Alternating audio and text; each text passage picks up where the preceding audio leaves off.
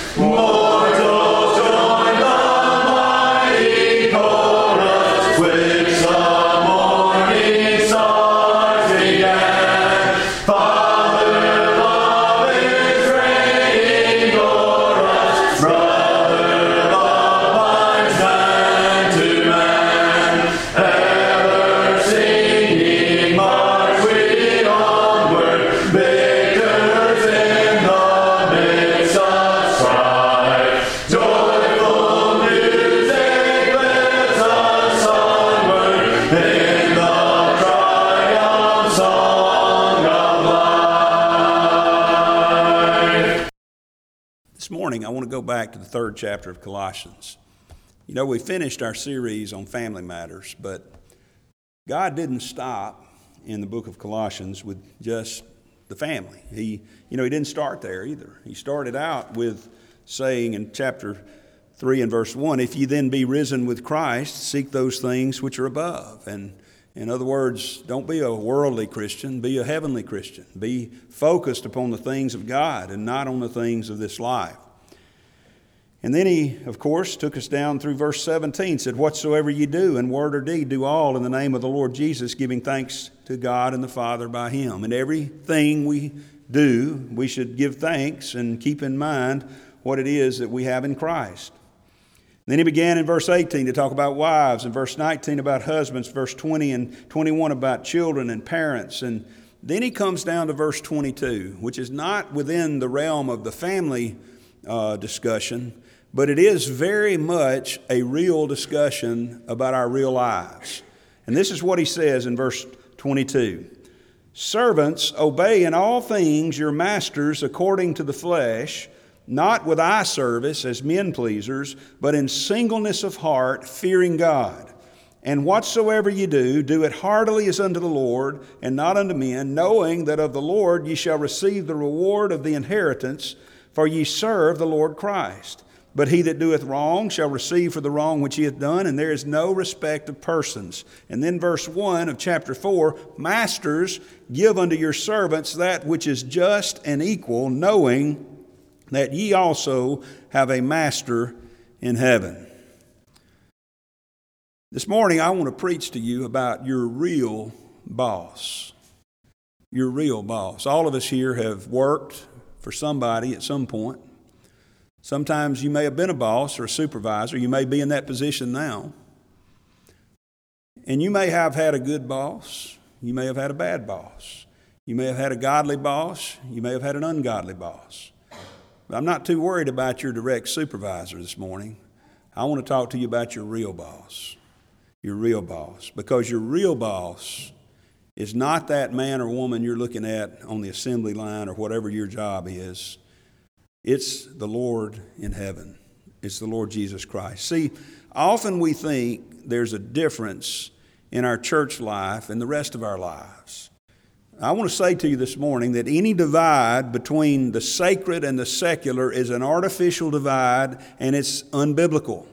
Because according to Luke chapter 17, if you remember over there when the Pharisees came to Jesus and they asked him when the kingdom of God should come, his answer was this: the kingdom of God cometh not with observation, neither shall they say, lo here or lo there, for behold, the kingdom of God is within you.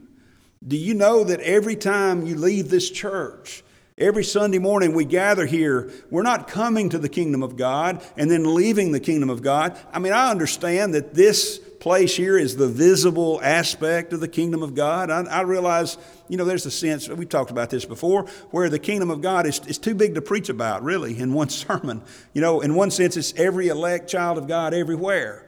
But this visible aspect of the kingdom of God is the church, but the kingdom of God is within you. It is a spiritual kingdom. It's also not something we're waiting on to come one day. We're talking about something that is here and now, and there's a king over it. And it's not you. It's not me. I like to think I'm the king of my life, right? Remember what was that, the Titanic? I'm the king of the world. No, you're not. You're not. You're not even the king of your own life. You may act like it. You may want to be. I do. I struggle with that. But there's a king over the kingdom within you. And you don't leave it behind you when you leave the church. Sunday morning religion is the bane of the modern religious world. Some, people think, well, I can just come here on Sunday and get that out of the way and then move on with the rest of my life. Beloved, the rest of your life ought to be centered around the kingdom of God. Now listen, let me tell you once again, I have to confess, I have to lay it out there. I struggle with it too. I've heard people say, well, you're a preacher, you don't have the same. Listen, I have them worse in many ways. I think I know the devil would love to tear his preachers down as much as anybody, or even more in some ways.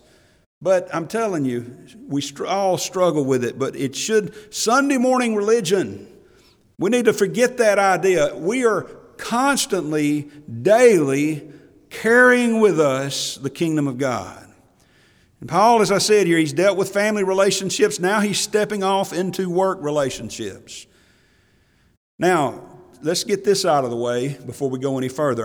Let's talk about God and slavery, because notice what it says here. It says, servants, obey in all things your masters. The word servant there literally means slave. And I sometimes get accused that, well, your Bible promotes and encourages slavery. Let me tell you something. The Bible does not promote or even condone slavery. There's been efforts in time past to justify slavery through Scripture, but it cannot be justified. But you need to understand that in the day that this was written, slavery was a fact of life. The Romans utilized slavery. It was just a part of their economic system. In fact, it was part of the reason that they ended up falling, and part of the problem with the system was when you build a whole system upon slavery, eventually you have issues. And in Roman times, slavery was a fact of life. The slaves had no rights. They could be freed under certain circumstances, but they were largely ignored in public commerce as far as being the decision makers, although they were a very important part of their economic system.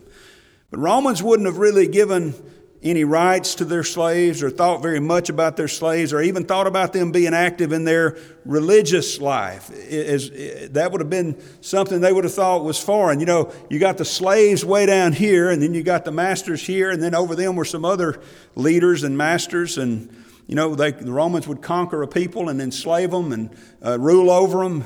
So here we got a system that promotes and uses slavery. But the Bible does something interesting with slavery. In Colossians chapter 3, we've just read it here earlier in our series on Colossians. Beginning there in let's just look at verse 8, something we've already looked at. Notice when he's telling them to put off some things. He says, put off anger, wrath, malice, blasphemy, filthy communication out of your mouth. Lie not one to another. You know, talking to the church members here that are on the same footing, he says, seeing you have put off the old man with his deeds and have put on the new man, which is renewed in knowledge after the image of him that created him. Now listen to this. Where there is neither Greek nor Jew. That was a huge divide in that day in social life. But you know what the gospel does? It puts the Greek and the Jew on the same level.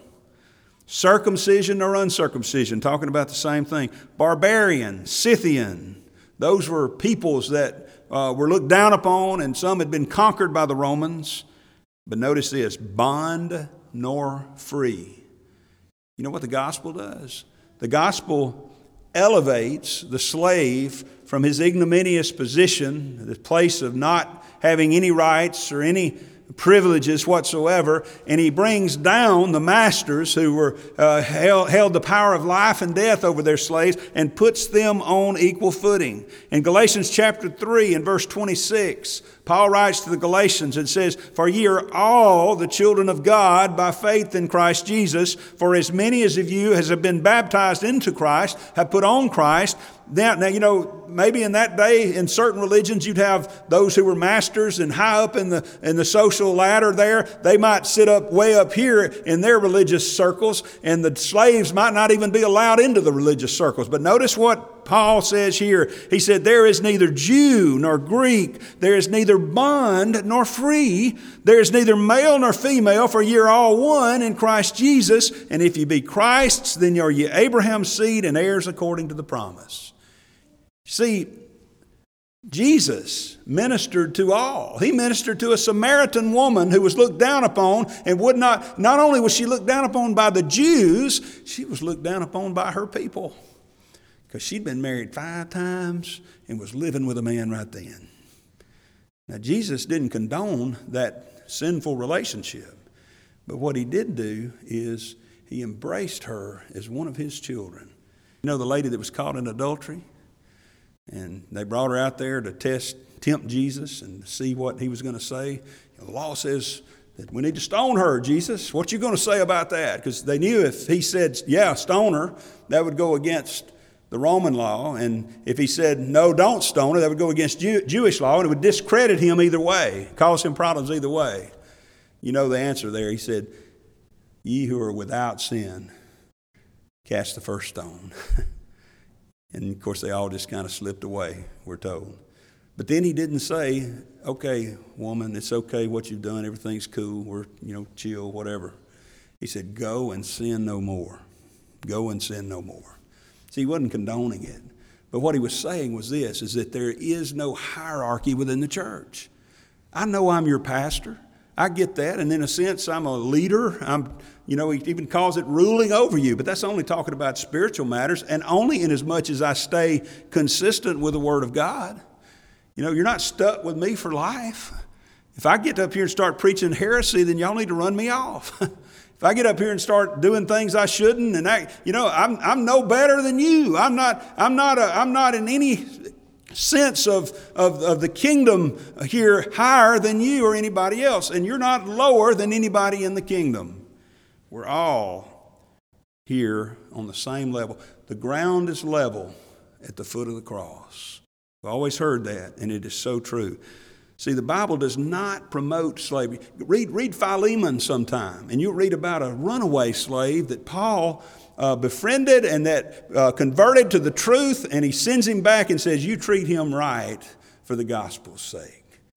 You treat him in a godly way to his former master. So you see, the Bible does not promote slavery, but this is so important to remember about the Scripture. The Bible does apply even to the slave. See, one of the great miracles of Scripture, in my humble opinion, is that it deals with life as it is. It meets you wherever you are, in whatever condition you are in. And it reminds us to serve God no matter what our circumstances are. See, the Bible is a reality book. It deals with reality. Okay, it does not require us to set up some utopian society. You don't have to start serving God once things get right in your life. You may be a slave here in this day. You may have been a slave in the time that Paul is writing this to the Colossians. He says the gospel applies to you. God is still your master. He's your real master. You may have been a slave owner in that day. He said, listen, I don't care where you are. You may be in circumstances that you would rather not be in, but God is still your master as well. You see, the Bible deals with reality. It does not require some kind of perfect society. In fact, it presupposes a sin-cursed society, a society that's been afflicted by the fall of Adam, and it provides good news to those of us who are afflicted within this sin-cursed society. And so we say, well, preacher, how does this apply to us today? Because we don't have slavery anymore, and praise God for that. But there's some parallels here that I don't believe it applied just to slaves. See, the Bible here is addressing slavery directly, but indirectly it's also addressing any situation where you are working under authority or you have some authority in your work. You see, here the Bible, again, is as modern and up to date as this morning's Tuscaloosa News. Today, there's a lot of struggle, is there not, and has been throughout time between labor and management, employers and employees. The conflict, there's conflict within those ranks. There's selfishness, there's unreasonableness on both sides. Maybe even today it seems like things are even worse. Employees, people that are looking for jobs, they want a job where they don't want to work hard. They don't want to work very many hours. They want more vacation, more pay and benefits. None of those things are bad in and of themselves. If you can find a good job with good pay and good benefits, praise the Lord for it. But employers, on the other hand, they want more productivity. They want more profits. They're concerned with the bottom line, right? That's what most corporations are about. So how should we as Christians conduct ourselves in our workplaces? And once again, the Bible provides the answers. So let's look at this for a few minutes this morning as we continue on here in chapter 3 of Colossians. He says in verse 22, servants, obey in all things your masters according to the flesh. Let's look at God and an employee, God and employees. This is the first thing you need to remember, child of God. We all need to remember is that our job site, Our workplace is God's workplace. It's God's workplace. Paul's reminding him here. He says, you serve God and not man. So he says, servants, obey in all things your masters according to the flesh, not with eye service as men pleasers, but in singleness of heart, fearing God. He's just told us whatsoever we do, he says, in word or deed, do all in the name of the Lord Jesus. That includes our workplace. So what this means is this, is that we should go to work as if Jesus himself is our immediate supervisor. Now think about that. Does that not put a different perspective on things? Maybe you don't have a really good supervisor. Maybe you don't like that person. Maybe they're not good to you. But he's not your real boss. Your real boss is the Lord Jesus Christ. So that means that if you're a secretary, you're typing that letter as if Jesus himself was going to sign it. If you're building a building, you're building that building as if Jesus himself were going to inspect it. If you're herding those cattle, then you're herding those cattle remembering that Jesus himself owns those cattle. You see, if you're renovating a home, you're renovating that home as if Jesus himself was going to live there. You know, all these situations, I know of people who've had problems, and I myself have had problems in these very types of situations where the person that was directly supervising me really, we didn't get along that well. But the problem is that when I get to focusing upon that, I lose heart, I start wanting to cut corners. But we need to remember that Jesus himself is our boss. Let me ask you this question. If Jesus was your boss, would you roll your eyes when he told you to do something? Now listen, I told you I'm not going to really openly confess here, but let's just say that I identify with a lot of these. If Jesus was your boss, would you try to figure out a way to get out of what he told you to do? If Jesus was your boss, would you try to cut corners and shore it up to make it look good, but it really wasn't what you were supposed to be doing?